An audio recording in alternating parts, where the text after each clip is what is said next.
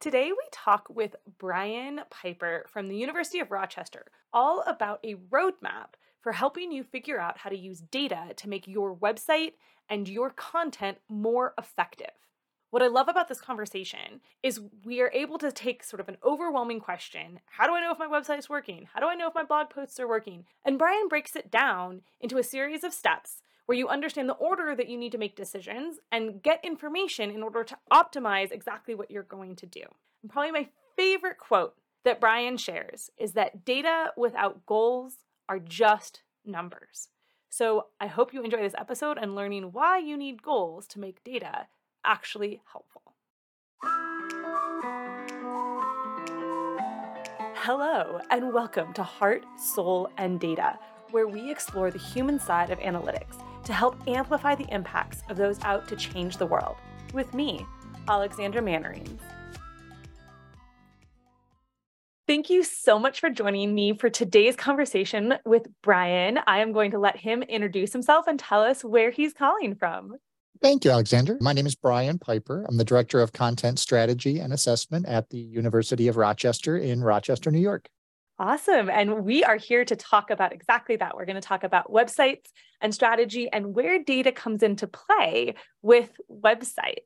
So I want to ask you a little bit when it comes to managing a successful website using data, where do you start? Where would you even begin to think about having that happen? Well, and the most important place to start is with your strategies, with your goals. What are your business goals and what objectives do you want to accomplish? We tend to use OKRs, objectives, and sorry. No, it's fine. I don't know that key acronym. Results. Yes, key Okay. results. Oh my goodness. Okay, so O is objectives. Yes, and KR is the key results. Got it. OKR. Perfect. So yeah, those are your big business goals. Those are figuring out what it is you want to do, where you want to go. Do you want to increase subscribers? Do you want to increase your revenue? Do you want to build your audience? Do you want to become known for a particular topic area? So those are your business objectives. And that's kind of the essential thing to keep in mind when you're framing any optimization process. And then the other key piece is to look at your user. You have to understand who your users are. So understand, not just demographically where they are, but who they are as far as what problems they have to solve. What issues are they dealing with that you can provide expertise to help them out with? And then once you kind of know those two, what we call kind of the foundational audits, the foundational principles that everything is going to be driven from, then you can start figuring out what data you can track and what tactics you can employ to help you reach your goal or to help your audience take some action that's going to drive you towards reaching your goal. And that's where you're going to start really looking at measurement and looking for different ways to improve your progress. I love that roadmap because it makes what can feel very overwhelming, right? I need my website to work, but how do I know if it's working and how would I change it into a much more step-by-step roadmap that for the most part, people probably know most of the steps along that way. You probably know, hopefully, what your business goals are from the highest level, right? If you're there to make sure that you're running a food bank, or you're there to run after school programs for kids, right? You have those really high level business objectives. And then the next step down would be, all right, how are we achieving those business goals, right? So if we are running after school programs, people subscribing to our programs, probably a pretty high objective, right? They're going to tie into that. And so then you say, well, what do I need to happen on my website? Right, exactly. So what actions can a user take on a website, whether it's filling out a request for information form, whether it's making an appointment, downloading some new, white paper that you have or some new piece of information, or even just coming to your program page. If you know that you want more people to come to your page to hopefully end up converting into more users, then you have to figure out, well, now I need to figure out what search terms I need to optimize my page for to be able to drive more of that traffic. Mm-hmm. And how would somebody even start thinking about optimizing search terms? So there's a lot of different tools that you can use out there. There's a lot of different ways to kind of get into your data and do the research. But really one of the best ways is just by asking your customers. So when people come in, when you have your initial meeting with them to talk about, whatever it is you're trying to whatever services you're trying to provide or goods you're trying to provide to them. Ask them where they found you and what questions they asked through a search engine to find you, if that's the way they found you, or what social posts they looked at or what channel they were on when they found you. Sometimes people remember that. A lot of times they don't, but you can get a lot of really good information from your users about what questions they were asking, what problems they were trying to solve when they found you. And then there's a lot of tools, SEMrush and Moz and Ahrefs. Those are all great tools that you can do keyword research on, and you can just go and find out. It'll tell you how many people are searching on different terms every month. But really, Google itself is a great place. Just go to Google and type in, the main category, after school care, or whatever main area your business focuses on, and just see that they have those people also ask questions. Those are all questions that people are asking the search engines. So it's showing you the answers to those questions. So those are all potential pieces of content that you could include on your homepage or create another page all about answering those particular questions. That makes a lot of sense. And so let's say you've determined big goal, get our kids into our after school program. So therefore our website needs to do what you were saying, is it needs to get people onto the website when they're looking for after school programs. And then it needs to lead them to fill in a request for information form, let's say, and then complete the form and then subscribe to a program. What kinds of metrics would you use along that way? You talked a little bit about, are people finding you when they mean to, but what other metrics would be important to consider as you start actually going down that roadmap all the way to the tactics of actually getting people to do the things you need them to do? So the main reason to look at your metrics is to figure out what's working and what's not working. So initially, when decide that this is your new mission that you're going to go on, you're going to drive more traffic to the site so that you end up converting more people into customers. So you want to start tracking your organic traffic coming from the search engine. So you can pull that from Google Analytics. And you want to watch that over time, and you want to make sure that you're looking at, where you take action on your website, where you make optimization choices, and whether or not that increases your organic traffic. There's also there's tools that you can use to check which keywords you're ranking for and what position you're ranking for those keywords. But then you also want to look at, are people coming into those pages, finding your content, and then do you have a call to action on that page? Are you driving them into a request for information? Are you driving them to a contact form? Do your social channels point them to a landing page? And then you need to be looking at all of those different pages, all of those different conversions to see, is this actually working? Am I getting more people that are coming to my content from social or from search? And then once they get there, how many people are converting? Are the people converting more from a social post, or are they converting more from coming in from a search engine? So then you kind of get an idea of where you should double down on your efforts and maybe where you should not spend so much time focusing on. I think that idea of understanding your full client, customer, potential connection journey gets missed really easily, because we might focus so much on how many views of a post did we get, right? Or organic search, how many people found our website? But then you just look at your enrollment numbers and they're like, oh, well, they're still low. And you miss all those steps in between, which is, it's not just that somebody reads a post or visits your website and then they automatically become a participant in your program or whatever it might be. That, like you said, there's a lot of steps that happen in between that you've created. I think we forget that we architect that journey, and that we need to stop and look at each of the steps along the journey and see if there's, say, a bottleneck, a place where we lose everybody. I was talking to my mom, who is a very committed blood donor, and she talks about how they make her fill out the identical form every time she goes to donate blood. And she donates like every 3 months. And one time she made like one mistake where she accidentally rolled the little date dial too far. And so her birth date was wrong. And she had to go back and redo the whole form. And that she was so frustrated, she just walked out that day. She's like, nope, sorry guys, not today. And I was thinking about if you're the blood bank, you want to make it as frictionless as possible for somebody to just show up and get a needle stuck in their arm to donate blood. And yet they lost somebody that month because they just made it so difficult to complete that journey. And right. So if you don't if you don't know that, if you don't know where you're creating friction for the people who are trying to follow you on your journey, you won't know what's not working, where they might need to fix that.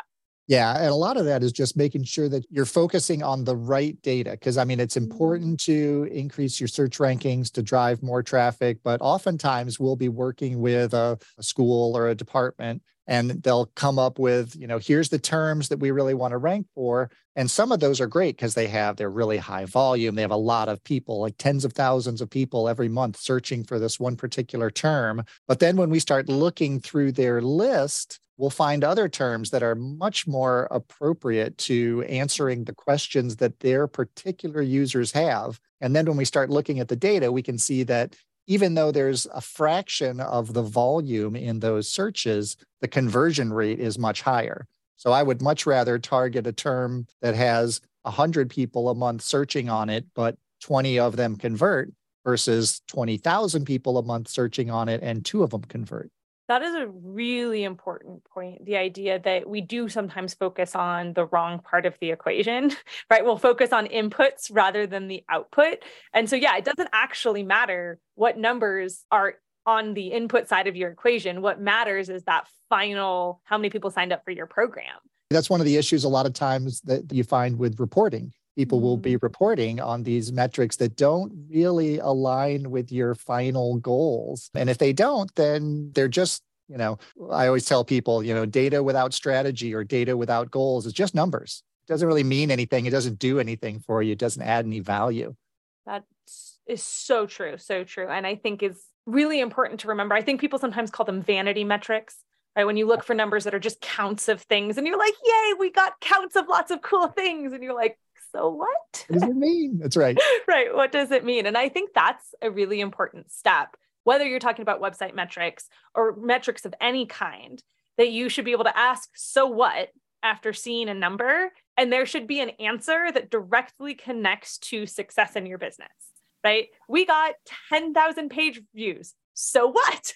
Right. Yeah. And sometimes it's not even that it directly equates to success, but it equates to an insight that will allow you to experiment.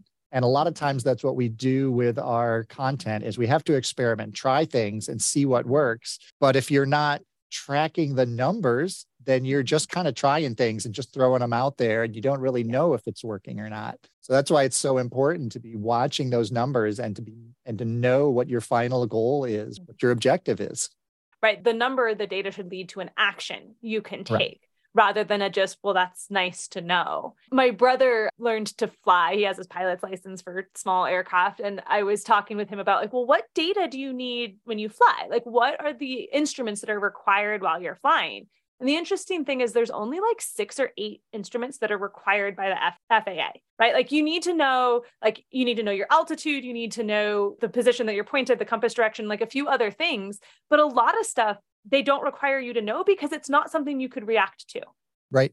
It's not an action point for you, right? You don't have to know what temperature the air is outside. Might be nice to know, but you don't have to know it. You're not going to act on that information. And I think that sometimes people are surprised by how little information they would actually need to be able to make a decent decision, or to your point, a guess, right? A good informed guess of let's try this and tell if it works because we're tracking it. We may not know for sure if it's going to increase signups, but if we're tracking signups and we try this thing and we see signups go up, that's a good piece of information to help us as we refine that process. Absolutely. Yep.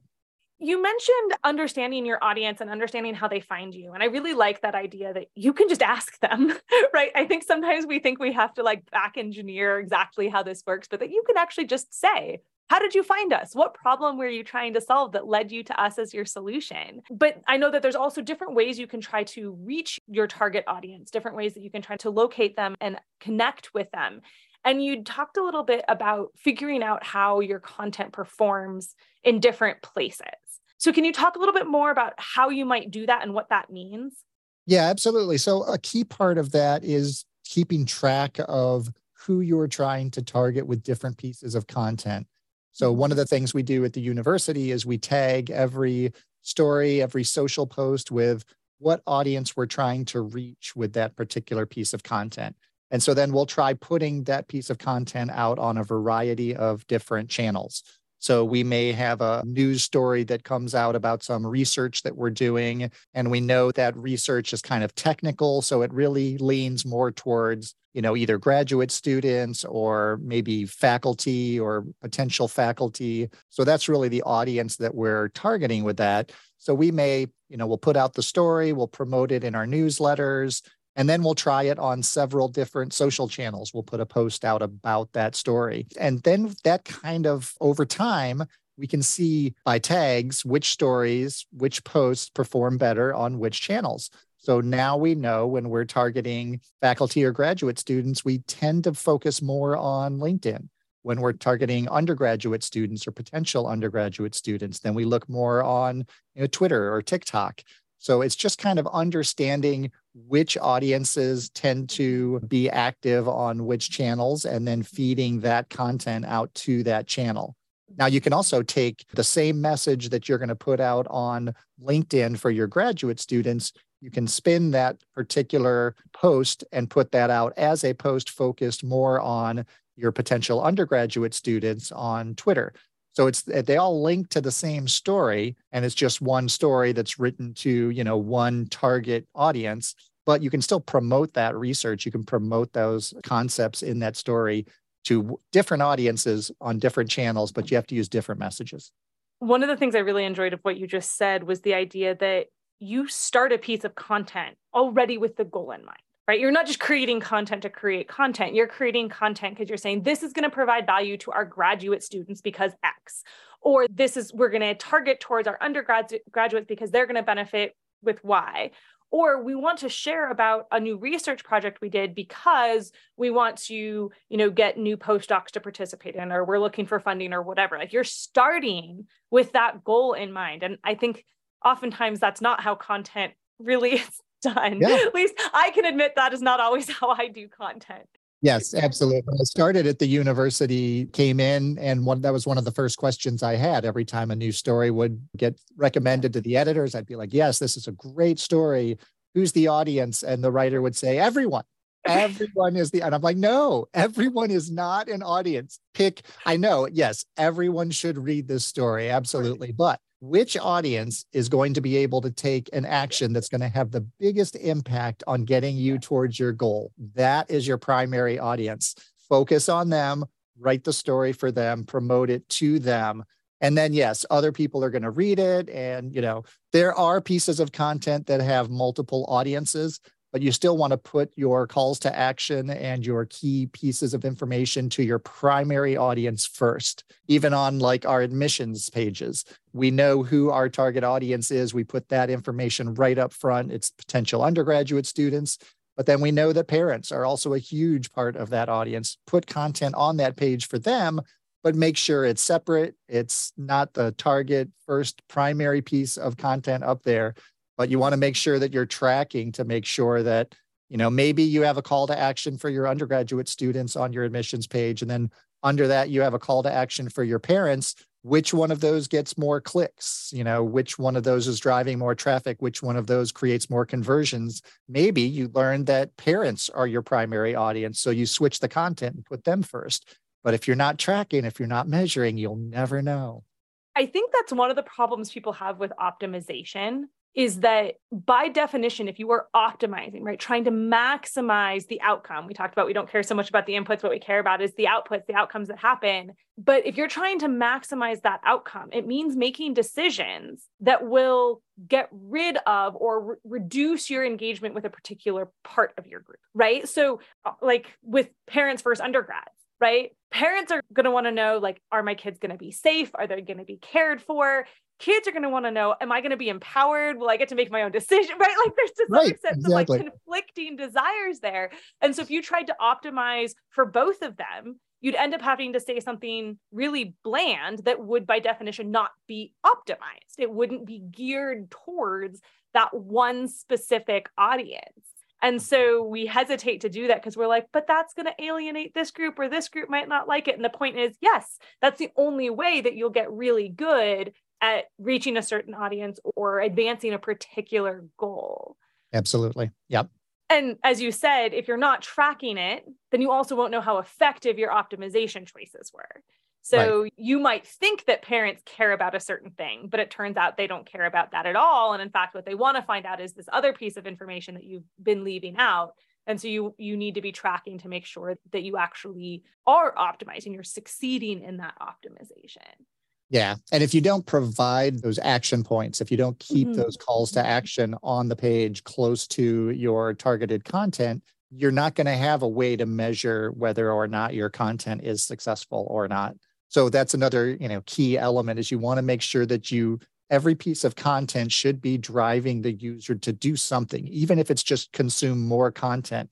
There should be an option at the end of every page or buried within every page to say, read more or take an action or do something or fill out this form or give us your email. That's another really good point. Again, and it goes back to you started that piece of content with a goal in mind, hopefully. Or maybe you're going to start creating content with goals in mind, which means that the goal tells you what the call to action will be. Exactly. And so then you're able to measure a person came to this page. Did they do the action? Yep. And you even go back a step farther. What words, what questions are we trying to answer with this page? What words are we optimizing for? That should also feed our call to action. That should feed whatever, action we want the user to take. Right. So it's all aligned. Exactly. Sort of seamlessly aligned. That makes a lot of sense. Now, one question I had, we were talking about that for you, you target undergrads more on Twitter and your graduate students more on LinkedIn. Does that idea of targeting also work like with specific content types or topics, I should say, specific content topics or particular calls to action? Like, might you optimize where you say, oh, when we're looking for, people to sign up for a program versus looking for people to read an article, that, people on Twitter just are not going to read an article maybe, or something like that. Do you also optimize in that way? Absolutely. So we'll track other elements within all of our pieces of content. And we look at, we'll tag each piece of content based on which strategy it supports, which audience it supports. But then we'll also look at things like title length and the reading level of the piece of content. There's all sorts of tools that you can use to help you determine those things. And you kind of figure out what the sweet spot is, and you hope that's right. And then you start making changes within your system, within your workflow to accommodate that. And then you see if that helps improve. So that's that tracking data to get that baseline, coming up with an insight based on what you see working and what isn't working. A lot of times that's, it's kind of correlation. You hope that it's going to make an impact, and then you start experimenting. And then as you're tracking data through these experiments, you're going to see, oh yes, this does actually work. Now we can make this shift within our entire workflow and have everybody jump on board with this. And now we're going to see much bigger improvements. Right. And now you have a whole university's worth of data to be able to experiment with, which means that you can get pretty granular in terms of those questions you pose, because you might have thousands of articles. And so you can look at title length, for example, because you're going to have enough titles of different lengths to give you some meaningful insights. If you're a smaller organization, might you have to make some different choices about like what you look at, because you just might not have enough content or enough people visiting your content to be able to get some meaningful insight? Yeah, absolutely. So a lot of times with data, we run into issues where you don't have a big enough data set. So sometimes you're going to be making changes, you're going to be trying things out, you're going to see improvements. It's hard to know if it's directly related to, correlation's not causation, right? It's not necessarily directly related to the changes you make. But over time, if you keep trying that and you keep seeing those results, then eventually you're going to kind of build your data set big enough. So a lot of times it's just trying to narrow down the one thing that you're going to consistently work on changing, and you experiment with that for a month or 2 months or however long it takes to kind of get an idea as to whether or not that is the deciding factor that's changing your effectiveness. And then you can, add that into your workflow. Right. I feel like it's an important time for a public safety announcement of the idea that changes in small numbers are not always meaningful, right? Like when we talk about people reading content or visiting your web page or whatever, that just because you see like 3 more people than you did last week doesn't necessarily mean that something you did made those 3 extra people show up. It could just be random variation. So I liked your point that you might have to track this over time and see if those changes persist. So do Right. you see that, or run some things in parallel, right? Like that maybe you have either two versions of a landing page that you put out there, or you might sort of alternate a newsletter style and see if the weeks that have, the pictures at the top do better than the weeks where you don't have the pictures at the top. And you can kind of try it that way just over time until you accumulate enough data points that the differences become a lot more meaningful.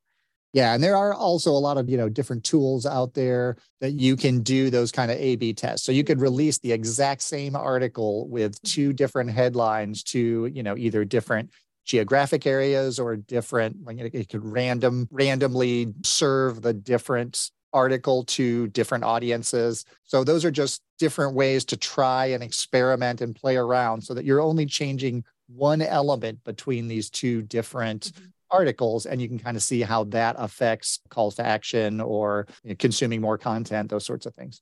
Absolutely. Yeah, I'm a huge fan of A/B testing. I think it's one of the only ways to really figure out for sure if there's a meaningful difference in a change that you're trying to make to a web page or to a form. And you're right, you have to make sure you make one change so Right. that you know if it's that one change or not. And if you see no difference, then all right, then that one didn't matter and you can try a different change.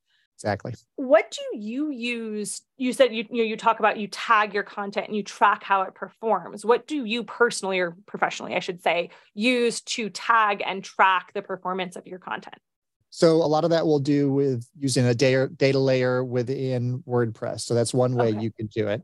Okay. Another way you can do it is just in Google Sheets. Just create a Google Sheet with your, here's the social post that we put out today. Here's the articles that we published. So you have your calendar, your editorial calendar. And then as part of that calendar, and this is a great way to, when you're planning out articles or posts, that's how you're going to identify who your audiences are, what your key strategies are, so that you're going to have those all listed in that form already. So then when you start going back and looking at performance numbers and what's working and what's not, you're already going to have those data elements in there. Now, let's say one of your calls to action is to buy a book bag for a child, right? You have this like purchase form or something like that. And you have that call to action in an article, you have that call to action in a tweet, you have that call to action in an email that goes out. How do you know if that all gets sent to the same, like purchase a book bag? How would you know which one of those channels sent the most people?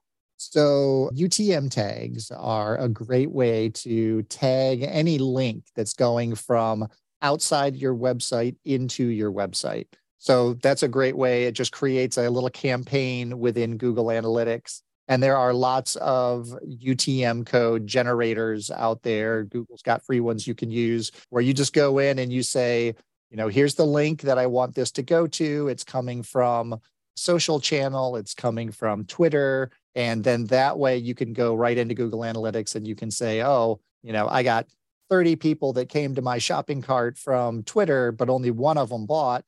20 people came to my shopping cart from my web page and 18 of them bought. So, Yep. Okay. So you're right. So this idea of called a UTM tag, meaning you create a link that you include in your Twitter call to action, or that you include your email, but there's a little bit at the end of the link that says, this link went out in Twitter, this link went out in your email. And so then whether you use, like you said, there's free options within Google Analytics that you can create these links and track, and then you'll see in a dashboard where people came from, or there's other, oftentimes paid, but sometimes easier to navigate ones that will create those link trackers for you, and you can see what happens and where they go.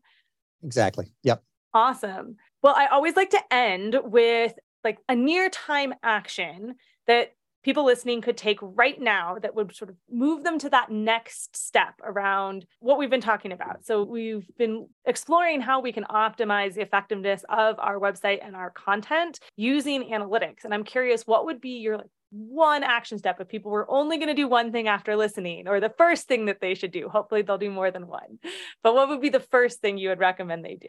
I would say, the key thing to focus on is your overall goals. What are your strategies? What are your objectives? And then how can your website or your social channels help you reach those objectives? Those are the pieces of data that you want to start tracking, you want to start looking at, you want to start monitoring. And then over time, you're going to be able to start making these changes that we were talking about, seeing if they work.